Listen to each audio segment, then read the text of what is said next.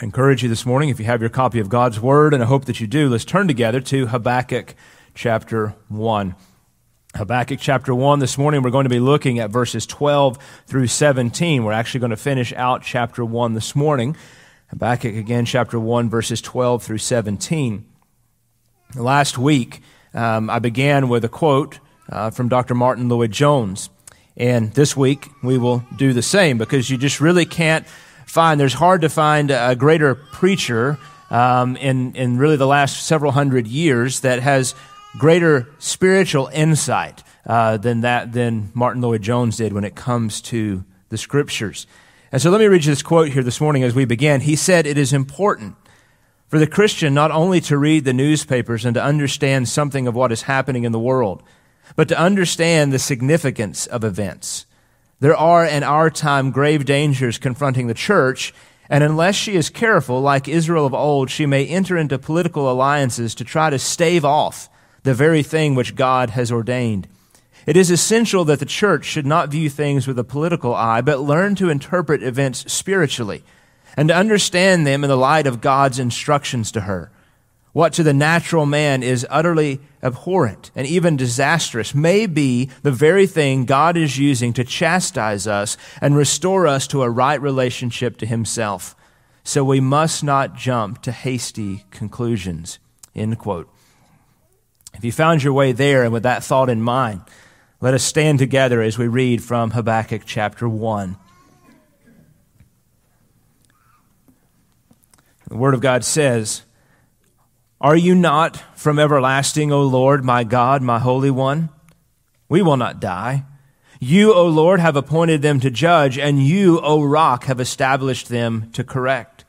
Your eyes are too pure to approve evil, and you cannot look on wickedness with favor. Why do you look with favor on those who deal treacherously? Why are you silent when the wicked swallow up those more righteous than they? Why have you made men like the fish of the sea, like creeping things without a ruler over them? The Chaldeans bring all of them up with a hook, drag them away with their net, and gather them together in their fishing net. Therefore they rejoice and are glad. Therefore they offer a sacrifice to their net and burn incense to their fishing net, because through these things their catch is large and their food is plentiful. Will they therefore empty the net and continually slay nations without sparing?" You can be seated. Just prior to our verses this morning, we looked last week where Habakkuk had just heard news that had sent him and in fact the entire nation of Judah reeling. Instead of sending national revival as Habakkuk had hoped to bring God's people back to Himself, God instead was going to send the Chaldeans or the Babylonians, a wicked and perverse nation, to ravage Judah and to ravage God's people. It was news that no one could have ever expected, no one could have ever believed. In fact, this is exactly what God said in verse 5 when He said, "Look among the nations, observe, be astonished, wonder, because I'm doing something in your day you would not believe if you were told." They could have never thought or imagined that this was how God would bring revival, how God would bring reconciliation, how God would bring His people back into Himself. And on the heels of this news, we find the prophet once again calling out to God, as we did in the opening verses of chapter 1. His prayers and questions of God provide for us, again, an intimate look at the private communications between a prophet and his faithful God. In our text this morning, we're going to see the prophet, we're going to see Habakkuk move really from uncertainty to confidence. And what I want you most to notice today is the process by which he does this. Because it's important for us to understand this process because it is something that we can use in our own lives when we come to a place where we're uncertain about what God is doing. It's a process we can use when we're confused or maybe even upset about what we perceive as an injustice of God. Now, sometimes we would never verbalize it that way, but we think about those things. God, it's not fair that my wife is sick. God, it's not fair that my child died. God, it's not fair that these things are happening. And this is exactly where the prophet was. He looks at these things and he's questioning, in a sense. Many commentators say that Habakkuk here in some of his things gets as close as he can to blasphemy, but he doesn't quite get there. Because he really calls into question the justice and the mercy and the grace of God. But it's not because he's angry with God. Habakkuk's heart is such that he is deeply moved by his love of God and by what he knows of God. And so he begins to ask these questions. Now, in his sermon on this text, to quote Martin Lloyd-Jones again, he noticed a pattern here, which I want to read you, and I would encourage you to write. There's just 4 simple things here, but I would encourage you to write these down if you're taking notes this morning, because it's a pattern which Habakkuk uses, but it's something that we can use in our own life when we encounter such circumstances. Number 1, he said we are to stop and think. Number 2, we are to restate basic principles. Number 3, we're to apply the principles to the problem. And number 4, if we are still in doubt, commit the problem to God in faith. Let me read that for you again. Number 1, we're to stop and think. Number 2, restate basic principles. Number 3, apply the principles to the problem. And if in doubt, commit the problems to God in faith. Now we're going to see the prophet walk through every single one of these steps in our text this morning. He's going to stop and think about what he knows of God. He's going to stop and think about the characteristics of God. He establishes himself on that ground, and he reminds himself of those things. And as he reminds himself of those things, then he says, now how does what I know about God to be true apply to the problem and the situation which I currently face? And then at the end, although doubts still exist, Habakkuk understands that there are some things that as human beings we cannot and will not ever understand about how God moves and operates, and we just have to trust him. The first thing that I want you to notice here this morning is the prophet's foundation. This is where he begins to do that first thing that Martin Lloyd-Jones points to, the stopping and thinking about God. Notice there in verse 12, he says, "Are you not from everlasting, O Lord, my God, my Holy One? We will not die. You, O Lord, have appointed them to judge, and you, O Rock, have established them to correct." Now, there's several characteristics of God that Habakkuk points out here. And in times of uncertainty, we must cling to the knowledge that we have of God's truth and faithfulness. We must remember the things that we know about who God is. We must take the time to stop and to think. This is often not what we want to do, because as human beings, we are often driven by our emotions. So when something bad happens, the emotion of that moment drives us to make decisions.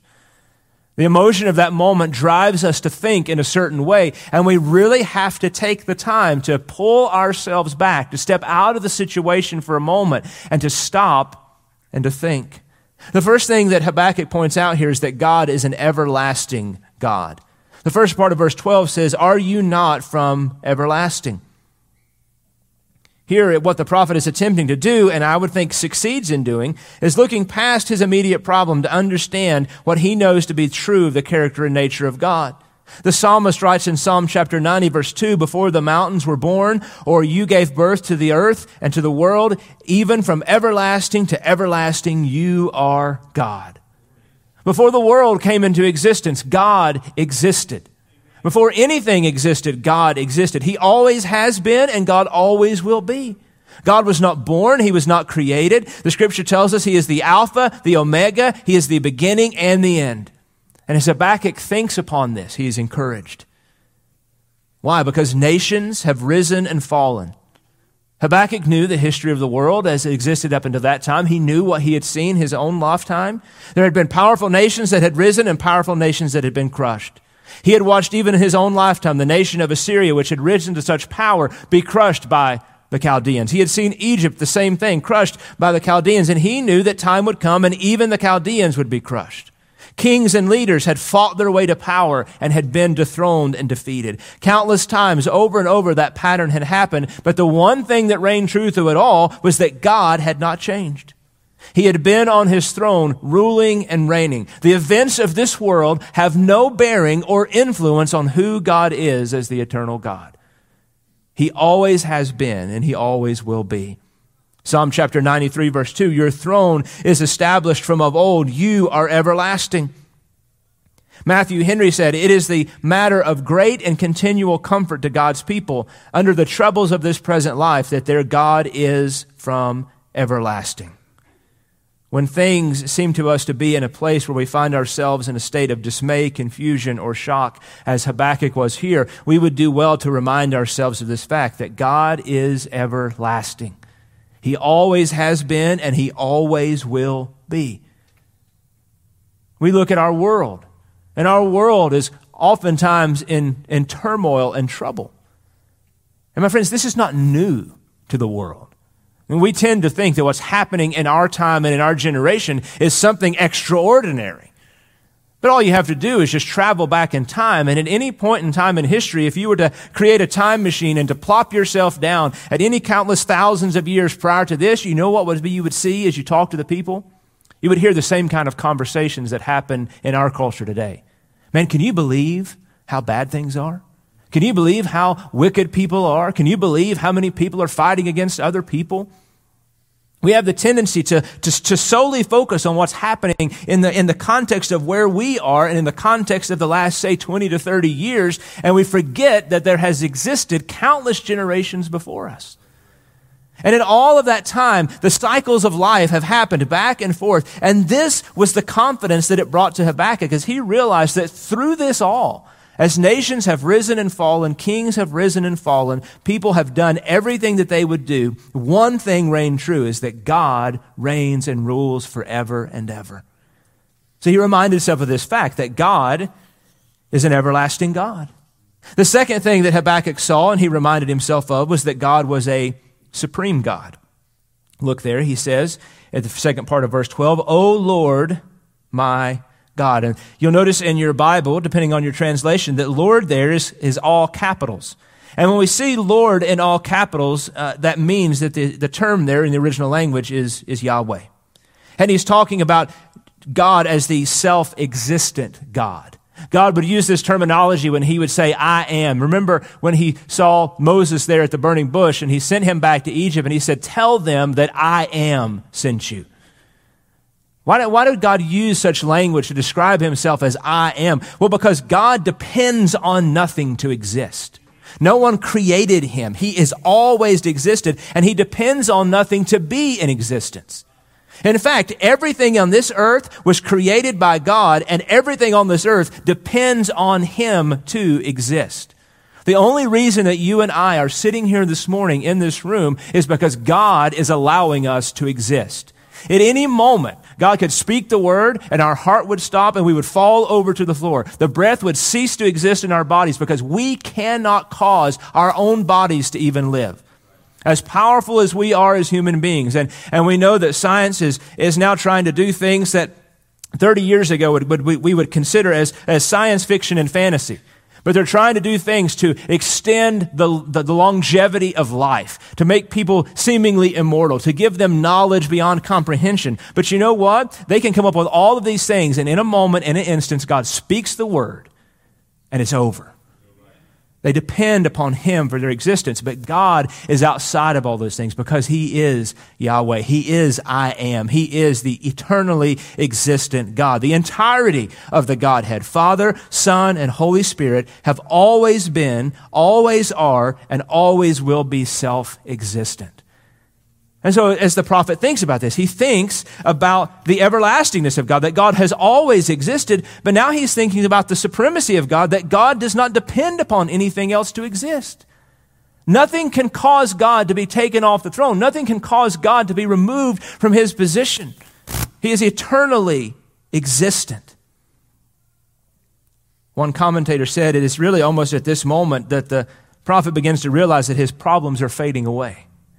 Because even with just those two things, there comes a confidence to the believer that really nothing in this world matters.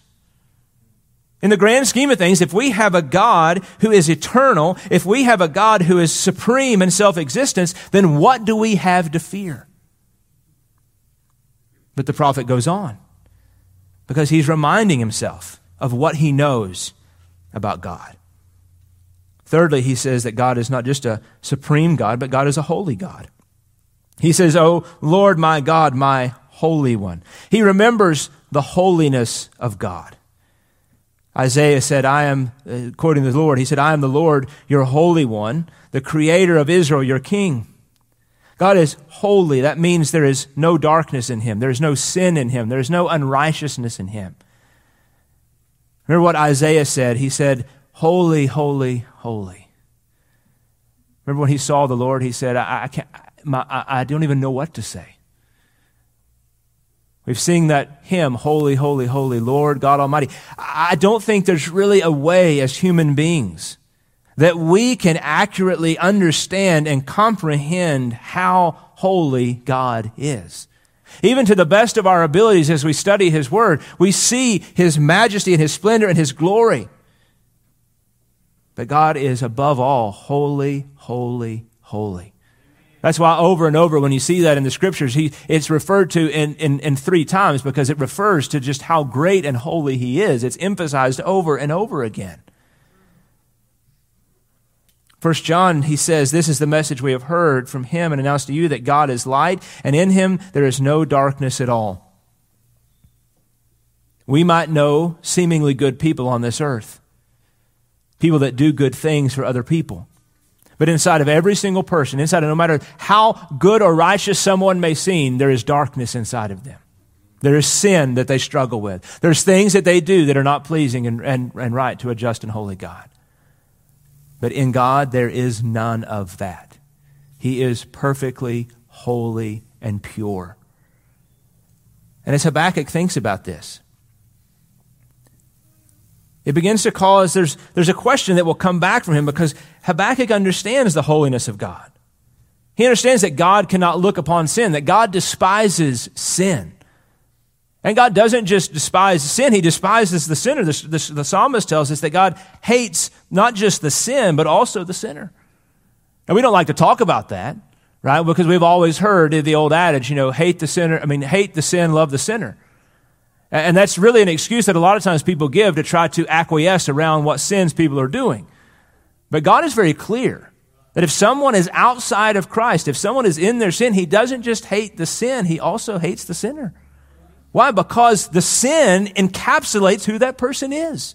If we are outside of God, we are not just outside of God, we are in our sin, dead in our trespass and sin. Our sin is the characteristic of who we are before God.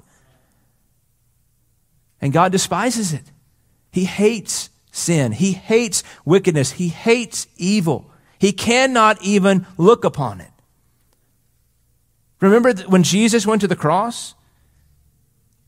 That one moment on the cross when Jesus cried out and He said, my God, why have you forsaken me? One of the things that Jesus dreaded most about going to the cross was He knew in that moment when He bore the sinfulness of man upon Himself that God the Father would turn His face away from His Son because He could not look upon sin.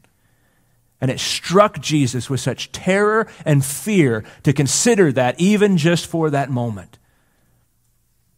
And Habakkuk understands the holiness of God. But he also understands that God is a covenant God. Now, this is a beautiful promise here. So be sure that you pay attention. He says there, we will not die.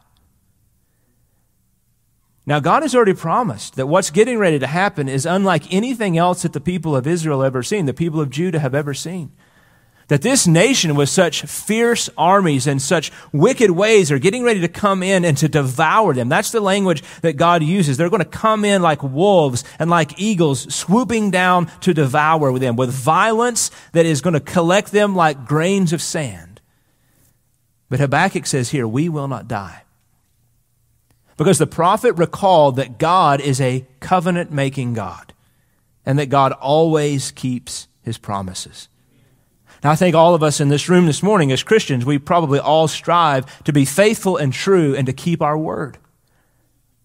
But I think we would all readily admit this morning that there have been times where we have not kept our word.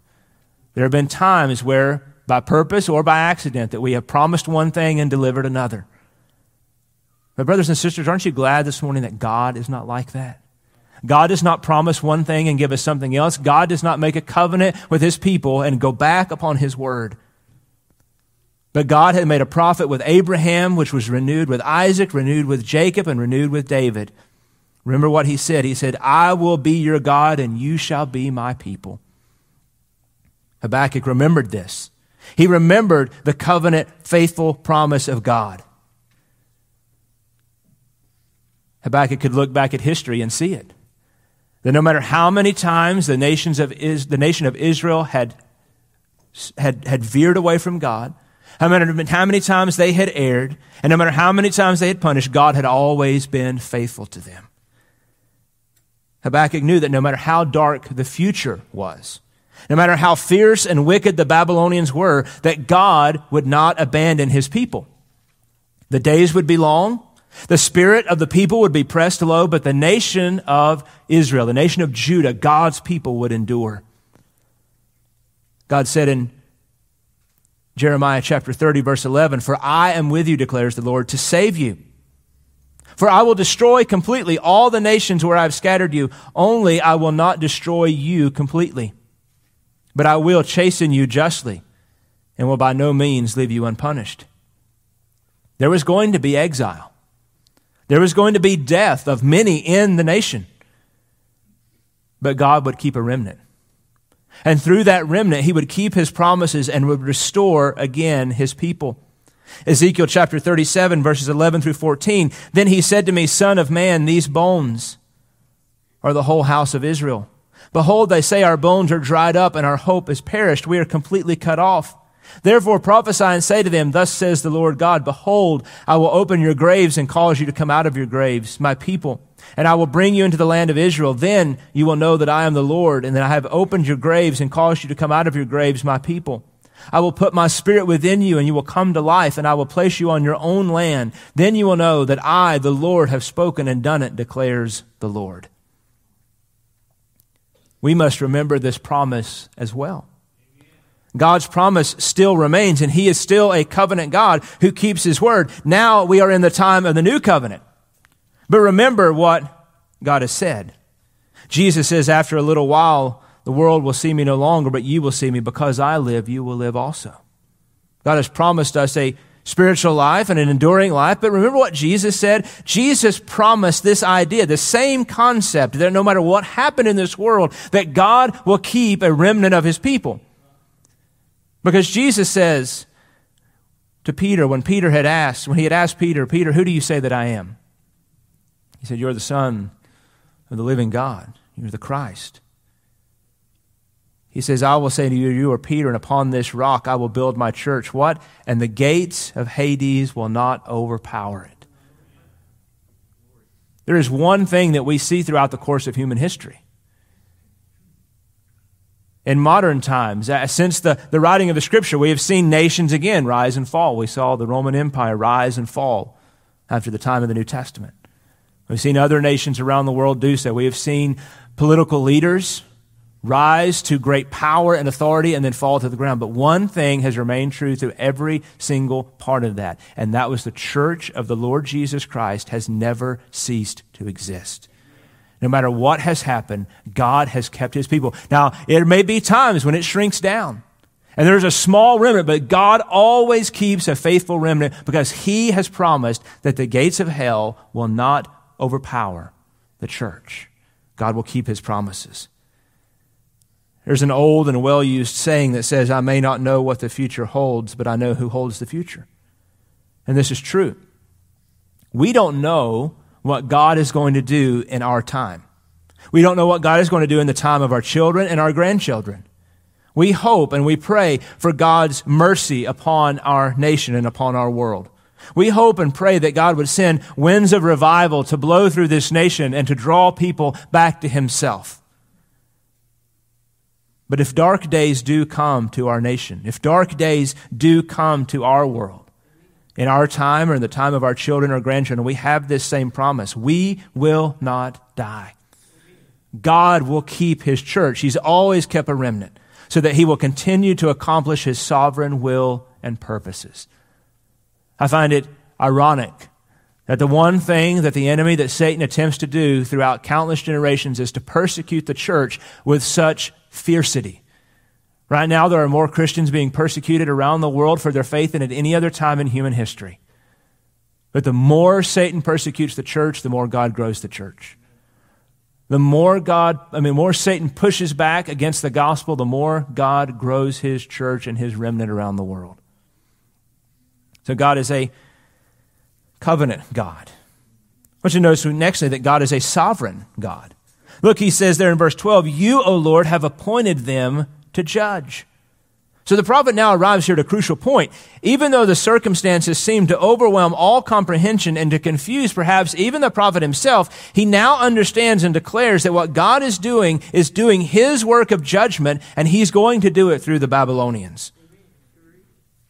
Notice what he says there. He says, "You, O Lord, have appointed them to judge."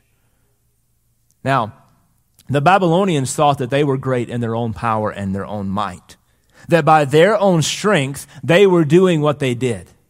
But the only reason that the Babylonian army had grown as large as it had, the only reason that it had the power that it had and that it had seen the victories that it had, was because God had allowed it to happen. Because God was using them as his source of judgment, as his divine correcting rod, which he was going to bring on his nation Israel. They were bragging in themselves. You can just imagine every evening as the soldiers would gather around the campfire, they would all pat themselves on the back and say, "Look at how great we are. There is no other nation on the earth like us. There's no other army like ours. Look at who we are." But the prophet knew that God was sovereign over all of those things, and that none of that was happening outside of God's divine permissive will. There will be times when we can't wrap our minds around the things that happen in our lives. It may be a personal matter. We may go through hurt and pain like we've never experienced before. We can't understand it. It may be a national matter. We see something happen in our nation or around the world that we can't wrap our minds around. But a resolved trust in the sovereignty and the providence of God can help us to endure during those times. And that does not mean that we will not feel sorrow. It doesn't mean that we won't feel hurt or pain, that we will not weep. But it does mean that we can know and trust in God's promises. Promises like found in Romans chapter 8, verse 28. And we know that God causes all things to work together for good, to those who love God and to those who are called according to his purpose. Do you believe that this morning? Do we believe what God's word says? Do we believe that God says this, that he causes not just some things, not just a few things, but all things to work together for good?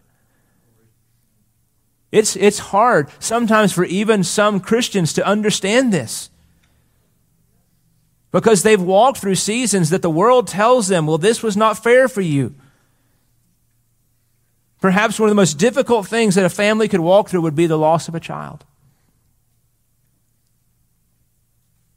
For a young person to pass away, we seemingly in our mind have a perspective of what a proper amount of time is to live on the earth.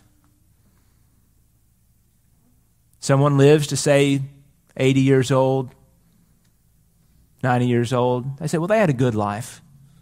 It's sad that they're gone, but they had a good life. They had a long life. But if someone dies at, say, 12 or 25 or 35, people say, well, what a tragedy. They were taken too soon. No, they weren't. No one is taken from this earth outside of when God has said it's time for them to go. I heard one preacher say that he was talking to someone, they had experienced a loss in their family, and somebody came up to him and said, there was no better day for your loved one to die than the day that they died, because it was according to God's perfect plan and providence. That doesn't mean that we don't weep when someone passes. It doesn't mean that we don't experience sorrow in those moments. But we understand that God will cause all things to work together for good. Even in tragedy and pain and in hurt, God is still moving and operating. The prophet looked out at to what he could only imagine was going to happen, and he realized that because God is sovereign and because the nation of Babylon was not rising up in their own power but only under his permission, that he knew that he could trust that God was going to handle everything. And as we look out upon our world, we don't know what's going to happen. We look and we see things in certain regions around the world where there's conflict and war going on. We look at our own nation with economic things, and we cause ourselves into question what's going to happen with the price of gas and the price of eggs and all these other things. And we can tend to begin to get very anxious and worrisome about what we see. But brothers and sisters, we have a sovereign God who is ruling and reigning over it all. And we must trust in Him. But the prophet also points out that God is a protecting God. Look there in verse 12 again. He says, "And you, O rock." I remember one time when I was much younger being caught in a thunderstorm while I was out on a hike. It really popped up out of nowhere, like oftentimes storms do in the summer, and began to dump what seemed like buckets of rain. Now, having not expected such an event, wasn't really prepared. I used to have a tendency, especially when I was much younger, I would just get the urge to go on a hike, and so I just drive up towards the parkway somewhere, pull the truck off on the side of the road, and just walk out into the woods. So I didn't have a rain jacket, didn't have an umbrella, anything like that. So I began to look for somewhere to take shelter from the storm. Now, if any of you, growing up, you went out in the woods, you know that if you just have a small rainstorm, you can oftentimes just duck under a pine tree. And as long as it's not a real heavy rain, the pine tree, because of the way that the needles and the branches are, will shelter you fairly decently from the storm. Now, but that's not where you want to be in a thunderstorm. You don't want to be under a pine tree in the midst of a thunderstorm. But thankfully, because I'd walked this path many times, I knew there was a little rock outcropping not far from where I was. And I was able to get there and just tuck myself back against the rocks. And as I tucked myself underneath the rocks, I was able to escape the rain and the effects of the storm. And brothers and sisters, life is like this. Storms often pop up when we least expect it. We get sick, we lose our job, a loved one dies, and most of the time we aren't prepared for it. We aren't thinking about it. We aren't considering it. We get into a pattern of life and we think that everything is just going to continue on as it always has, and then when we least expect it, a storm pops up. But there is one preparation that we can have, and that's that we know where we need to go when the storm pops up. Do we know of a place that we can run to when there seems to be chaos all around us? And what is that place? That place is our rock. That place is our God. He is our shelter. He is our sure help, and He is our place of refuge. And this is exactly what Habakkuk is pointing him to. He says, God, you are our protector. You are our source of help and strength. 1 Samuel chapter 2, there is no one holy like the Lord. Indeed, there is no one besides you, nor is there any rock like our God. The word rock is used over and over again throughout the Bible to describe that place of refuge that is found in God. We're often tempted to run to all the wrong places. We're tempted to run to our friends, tempted to run to our family, tempted to run to the latest opinions of psychologists and worldly experts. Most of us are tempted to run to Google and ask Google all the answers to the problems of life. But the first place we need to run is to the rock. And when we find ourselves in the rock, then we can begin to evaluate everything else we need to do. The prophet here is declaring that he's going to find his security, to find his strength in the great hope and the refuge that is his God. The final thing I want you to notice here in this opening verse is that God is not just a protecting God, but He's a correcting God. Look there at the end of verse 12. He says, "And you, O rock, have established them to correct." Matthew Henry said, God's people need correction and deserve it. They must expect it, and they shall have it. When wicked men are let loose against them, it is not for their destruction that they may be ruined, but for their correction that they may be reformed. Do we think of things that way in our own life? When we encounter opposition, when we encounter turmoil, is our first response to say, God, what are you trying to teach me in this moment? Or is our first response to say, God, I love you. Why are you letting this happen to me?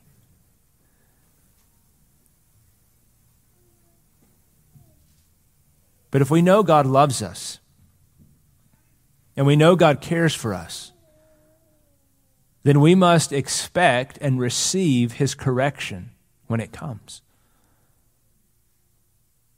I don't think any of us in this room, when we were growing up, if you grew up in a family that you experienced discipline from your parents, I'm sure there were times that you didn't think you needed discipline.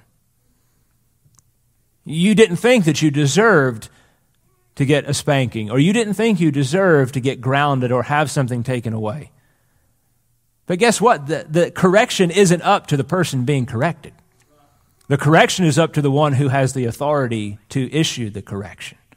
And there are times in our life, brothers and sisters, where we will not see the thing that we need the most, but God does. And He will give it to us not because He's angry at us, but because He loves us, and He cares about us, and He wants what's best for us. The soon and coming invasion of the Babylonians was sent by God to bring His people back to the truth of who He was. He was going to use this nation as His rod of correction. Jeremiah chapter 46, O Jacob, my servant, do not fear, declares the Lord, for I am with you. For I will make a full end of all the nations where I've driven you, yet I will not make a full end of you. But I will correct you properly, and will by no means leave you unpunished. Notice what God says there. He says, do not fear, for I am with you. I'm right there with you. I'm not leaving you. I'm not abandoning you. He says, I'm going to bring correction into you. I'm not going to leave you unpunished. But why does God do this? Well, the answer is found for us in Hebrews chapter 12. My son, do not regard lightly the discipline of the Lord, nor faint when you are reproved by Him. For those whom the Lord loves, He disciplines, and He scourges every son whom He receives. There may be some parents in this world who discipline their children out of anger, and if they do so, they are entirely mistaken and wrong. Most parents who love their children discipline them because they love them, because they want what is good for them. They want them to learn and understand what is best and what is right and what is true. And it's the same way that God does it for us. God does not discipline us in His anger. He disciplines us in His righteousness and His holiness and in His goodness. The next thing I want you to see is now the prophet has done what he needed to do. He thinks about these things, and he has now correlated what he knows about God to his current situation. Now he begins to mull over this more. And I want you to secondly notice, we looked there at that opening verse as the prophet's foundation. I want you to now notice the prophet's confusion. That may seem counterintuitive, right? That the prophet would come to a solid foundation of who God is, but yet still experience confusion. But this is exactly what happens to us sometimes. We can be solidly committed on who we know God is and His characteristics and His goodness, His faithfulness, His mercy, His supremeness, holiness, covenant-making, sovereignty, all of those things. But then inside of us, then we look at what's happening and we begin to say, God, okay, I understand who you are, but what's happening doesn't seem to line up exactly right. He was still experiencing this great confusion because he knew the truth of who God was, and in his mind, the plan of God, what God was going to allow to do, seemed to contradict many of those characteristics. Now, the prophet had an advantage that we don't have. The prophet knew what was getting ready to happen, because God had already laid it out for him. We don't have that ability. We don't know what's going to happen to us tomorrow or next week or 6 months from now. And in a sense, I'm glad that we don't. Because I think we would be driven more to confusion, more to questioning, if we knew what was going to happen. I think God in His sovereign mercy does not allow us to know more than we need to know in the moment. But the first thing that the prophet had a question about was about purity. Look at verse 13. He says, your eyes are too pure to approve evil. And he's already talked about the holiness of God, and now he's talking about the purity of God. And the reason that the prophet is looking at this is because he looks at this nation. He looks at this nation who is wicked and evil and unjust and so many other characteristics that we could describe. And he says, God, if you are holy, if you are pure, then how could you use a nation like this?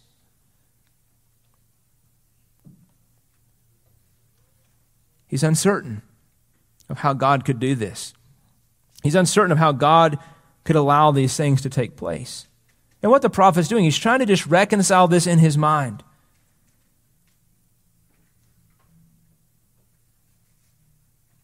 Really what he's doing is helping his mind to come to grips with this. That even though God is using the Babylonians as evil and as wicked as they were, God is not granting approval of their actions. They're still going to be held accountable for their sin. They're still going to be held accountable for the wickedness that they do. God is not giving them a stamp or a seal of approval saying, okay, you're going to do these things and I'm not going to hold you accountable. So first, the prophet asks about purity, but I want you to notice, secondly, then he asks about favor, because he goes on and he says, you cannot look on wickedness with favor. He sees what appears to him as unjust favor granted to the wicked. Psalm chapter 10 says, why do you stand afar off, O Lord? Why do you hide yourself in times of trouble? In pride, the wicked hotly pursue the afflicted. Let them be caught in the plots which they have devised. The prophet was confused because he says, God, I understand you can't look upon evil. You're not a God who approves them. He says, but as I look at them and I see all that they've been able to do, he says, why would you grant them favor? Why would you grant them the ability to do these things? What the prophet is having to do in these moments is, as he looks at each one of these issues, is to remind himself of those things which he has already talked about in the previous verse. He's reconciling these things in his mind, because he understands that God is not going to approve evil. He's not going to look on wickedness with favor. The third thing that he asks here is a question about silence. Look again at verse 13. Why do you look with favor on those who deal treacherously? And now he says, why are you silent when the wicked swallow up those more righteous than they? Now we know that the nation of Judah had behaved wickedly. Otherwise, God would not be sending this judgment and correction upon them. But in light of comparison, if you were to compare the nation of Judah with the nation of Babylon, you would see that even in their wickedness, the nation of Judah was far less wicked than the nation of Babylon, at least in the eyes of the prophet, because they were God's people. They were not entirely given over to debauchery. But the prophet had prayed. And the prophet had prayed, and for so long there seemed to be silence from God. And really this perceived silence of God is a situation of concern that's been shared by many of God's people over the years. Job chapter 19, verse 7, behold, I cry violence, but I get no answer. I shout for help, but there is no justice. Psalm chapter 35, you have seen it, O Lord. Do not keep silent. Do not be far from me. Psalm chapter 83, O God, do not remain quiet, do not be silent, and O God, do not be still. Proverbs chapter 31, open your mouth for the mute, for the rights of all the unfortunate. Open your mouth, judge righteously, and defend the rights of the afflicted and needy. The prophet knew what God was getting ready to allow to happen. And it seemed to him that God was not speaking in a way that was proper or correct when he understood the attributes of God. But what the prophet had to reconcile is that even though the nation of Judah might not, on a worldly sense, be as wicked as the nation of Babylon, that before God they were guilty. The Scripture tells us that if we've broken one of the 10 commandments, we're guilty of breaking them all. Because disobedience is disobedience. Sin is sin on a certain scale with God. And so as the prophet looks at this, he asks this question, God, why are you remaining silent? But God was not inactive in his silence. We need to remember that. There are times when we will pray and ask God to do something, and it seems that he has not spoken, or it seems that he is not speaking.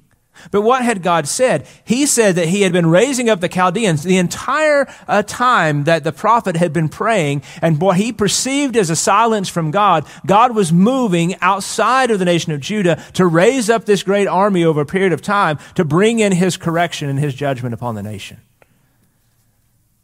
We must remember that when God seems silent to us, that he is still faithful. He is still working and operating, even if we don't see what is taking place. The final thing I want you to see in this section, in verses 13 and 14, is he has a question about creation.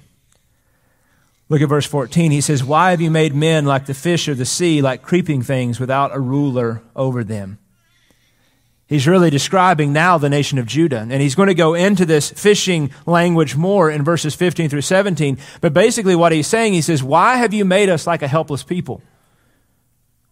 Why have you made us like a people who cannot defend ourselves? Because he understood what was getting ready to take place, and he understood that all of this had been providentially designed and orchestrated and caused to happen by God. And the prophet looks back and says, God, in your covenant faithfulness to us, why are you allowing this to happen? Why are you literally leading us out there like fish in open water with no protection of ourselves?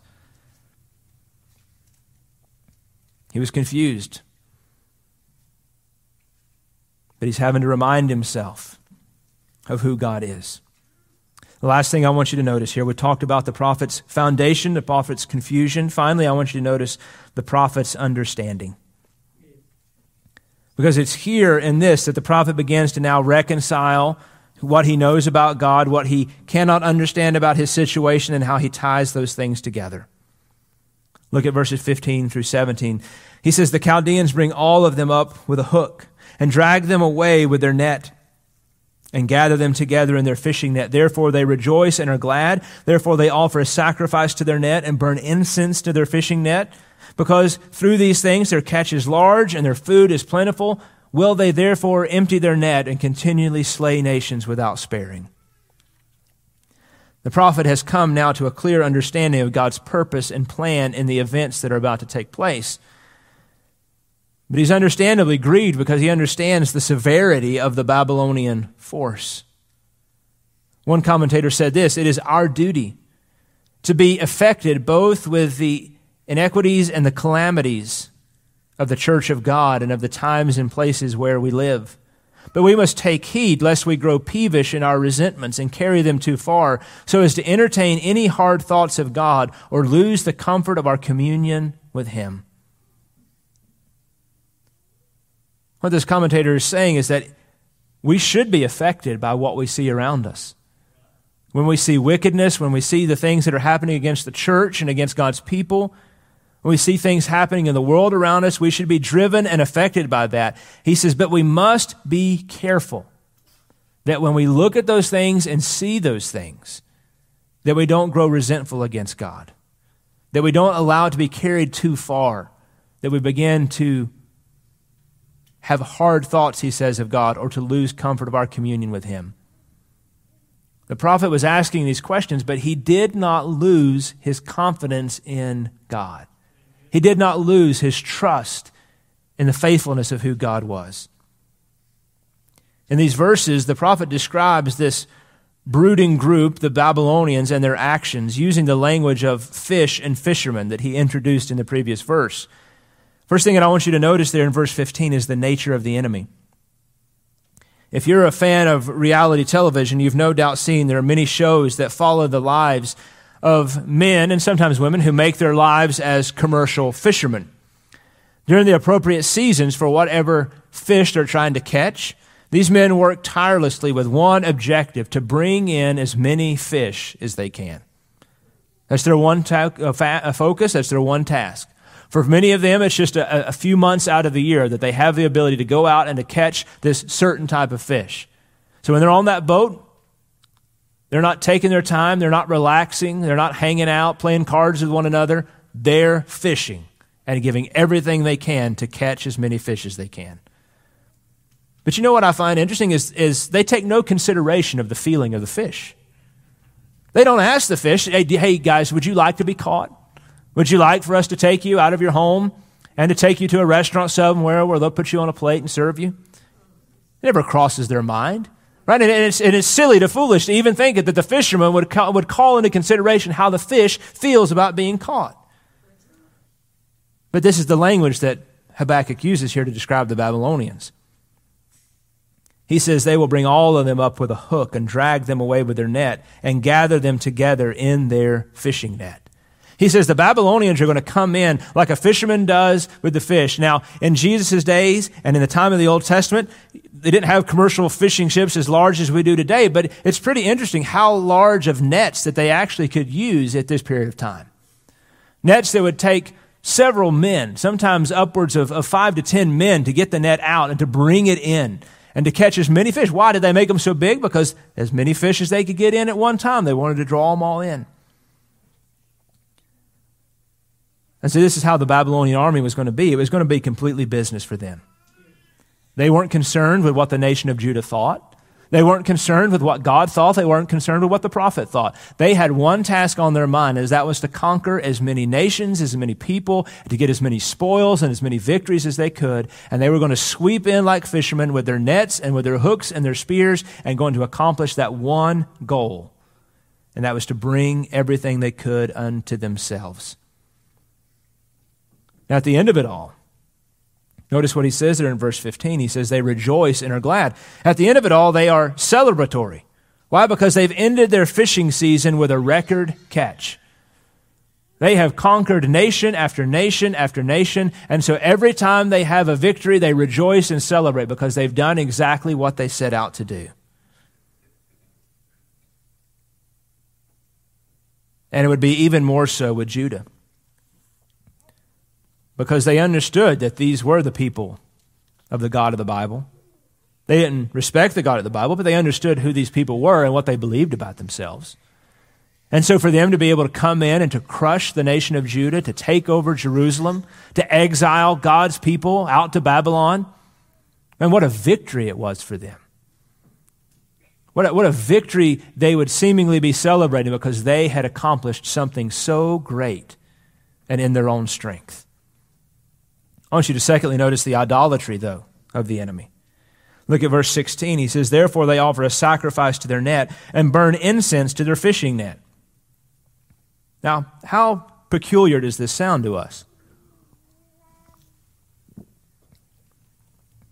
They're offering sacrifices to their net, burning incense to their fishing net. What does this mean? Well, this means that as they look around and they see what they've done, they're not giving credence to God for their victory. They don't believe in God. They couldn't give credence to Him anyhow because of their wickedness. There's no way that they could say, thank you, God, for allowing us to be so wicked as to accomplish all of this. But they celebrated because, as God had said in verse 11, they will be held guilty, they whose strength is their God. They looked at themselves and what they were offering sacrifice. They were basically self-worshiping themselves. They were idolatrous because they said, look at what we have done in our might, in our strength, and in our power. And so they were offering sacrifices, offering praises in this just ultimate act of idolatry. We have done this. We have accomplished this. In fact, Daniel chapter 4, verse 30, it says, the king reflected and said, is this not Babylon the Great, which I myself has built as a royal residence by the might of my power and for the glory of what? Of my majesty. Now, if the king of Babylon had understood one thing, it was that he had built nothing. He might have a great victory, he might have a great army, he might have a great empire, but he's only there because God had put him there. Nations and leaders and rulers rise and fall at the hand of an almighty God. And he was only there because God had allowed him to be there. But they worshiped themselves. They worshiped their own accomplishments. They worshiped their own strength and power. It was Albert Barnes who said this, in such a simple statement, but it is so true. Whatever a man trusts in, that is his God. Whatever a man trusts in, that is his God. The Babylonians credited their wisdom, their might, their power, their prowess, their armies with the victory. And for that reason, they worshiped it. Their God was themselves. And so they worshiped themselves. They trusted in their own strength. They trusted in their own power. They trusted in their own ability. And because that's what they trusted in, that's what they worshiped. Whatever a man trusts in, that is his God. What is your God this morning? What are you trusting in? Are you trusting in your own ability? When you think about success in this life, do you think of it this way? Well, I work hard. I can do all these things. If I work for a number of years, I can put this amount of money in my 401k. I can put this amount of money in life insurance. I can do this. I can do that. I can do this. And then I know I will have success. Do you trust in your abilities? You say, oh, well, I'm talented at these things. And because I'm talented at these things, I know I'll find success here or find success there. Do you trust in your family? Well, I come from a long line of people who are well respected. I know my name and my family will carry me where I need to go. My friends, our money, our talents, our abilities, our family name, all of that can be gone in a moment. Stock market can crash. You could lose the ability, if maybe you're a craftsman, use your ability to lose your hands. Your family name can be tarnished with something that comes out about it, and the reputation is ruined forever. If you're trusting in those things, if those things are your God, then you have no hope. You have no victory. You have no promise. But if we trust in the Lord, trust in His goodness and His faithfulness, then we have nothing to fear. The future is not dark and dismal when we have a constant faith and trust in God, because we know His promises. Seeing the nature of the enemy, we've seen the idolatry of the enemy. We don't want to be like they were. Thirdly, I want you to notice the accomplishment of the enemy. Again, verse 16. He says, because through these things, the reason they worship themselves, the reason they worship their power and their prestige, he says, because their catch is large and their food is plentiful. Their idolatry and their celebration had root in the recognition of all they had done. When they looked at everything they had accomplished, they thought, well, how can we not celebrate? How can we not worship? How can we not be happy because all of these things? Look at how much we have amassed to ourselves. Look at how great the catch was. Look at how much money we have, how much power we have. We must be reminded that victory, accomplishment, and the accumulation of wealth is not necessarily the sign of God's favor. And in fact, here, it is a sign of God's judgment. With every battle, with every victory, with every new addition, with every new captive, with everything that they celebrated, they were actually heaping up to themselves greater judgment from God that would be measured out to them in due time. God was using them. God was allowing them to do what they did, but He was not going to allow them to do this without one day bringing judgment and correction, not just to the nation of Judah, but to the nation of Babylon as well. The final thing I want you to notice here is the totality of the enemy. Look at verse 17. Will they therefore empty their net and continue to slay nations without sparing? As the prophet come to the end of all this, this is that moment where he couldn't wrap his mind around some things, and so he was just going to have to leave it in the hands of God. He says, will they continue to do this? Will they continue to slay nations without sparing? He understood that the zeal and the force of the Babylons wasn't going to stop anytime soon. As they moved forward, as they gained more, they were going to be driven with a bloodlust to continue and to continue on.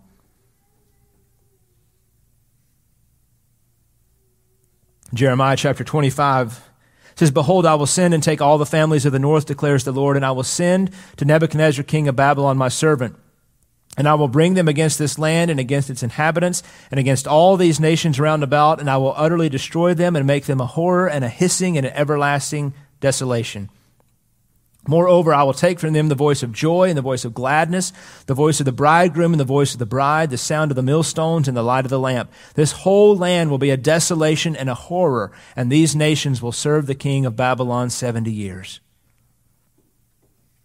The final question directed towards this relentless power of the Babylonians asks the questions, how long? How long will God not do something? And the prophet does the only thing that he can. He leaves the question with God, and he waits for the answer. He waits in uncertainty, but he also waits in complete trust because he knows who God is.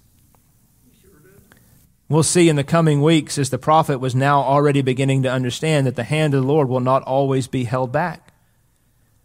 That same verse I just read to you from, where God was talking about what was going to happen and that the nations will serve the king of Babylon 70 years, continues in this way. Then it will be when the 70 years are completed, I will punish the king of Babylon and that nation, declares the Lord, for their iniquity and the land of the Chaldeans, and I will make it an everlasting desolation. I will bring upon that land all my words which I have pronounced against it, and all that is written in this book which Jeremiah has prophesied against the nations. God would bring justice against those who he had used to bring correction and judgment to his people. As we close, I want to remind you of what we gleaned from Habakkuk in these opening verses. Each of us have, currently are, or will face times in our life where the circumstances seem overwhelming and perhaps confusing to us. It is in those times we must remember what the prophet did. Remember those 4 things and apply them to your life. When things happen, first, we must stop and think. We must remember God's promises. We must remember who God is. Then we restate those basic principles. We think about, okay, if God is holy, what does that mean? If God is just, what does that mean? If God is sovereign, what does that mean? And then we apply those principles to the problem that we face. If God is holy, how does that affect my situation? If God is just, how does that affect my situation? If God is sovereign, if he's a covenant-keeping God, how does that apply to my situation? And then if we're still in doubt, we commit the problem to God in faith. Because we understand that even in the times that we can't understand, that God is still moving and operating and accomplishing his purposes. Let's pray together. Father, we thank you for your time, of your word, that, Lord, we can look and open up these things and be instructed by you. And, Lord, being so encouraged that even in a moment where the prophet felt so overwhelmed by what he saw before him, that he was able to look back and to remember who you were and to find hope, to find trust and to find security. And we pray, Father, that you would help us to do the same in the midst of moments and times, maybe now or in the days to come, where we feel much the same way. That, Lord, we would remember who you are. Remember what you have done for countless Christians before us. And to know that you are the same yesterday, today, and forever. That your goodness, your faithfulness, your majesty, your holiness, your righteousness, all those things, Father, none of those things have changed. You have not changed from beginning to end.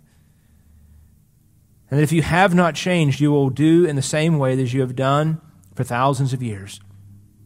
And then we can trust and know that as we remember who you are and we apply that to our problem, that, Lord, we can find great hope in you.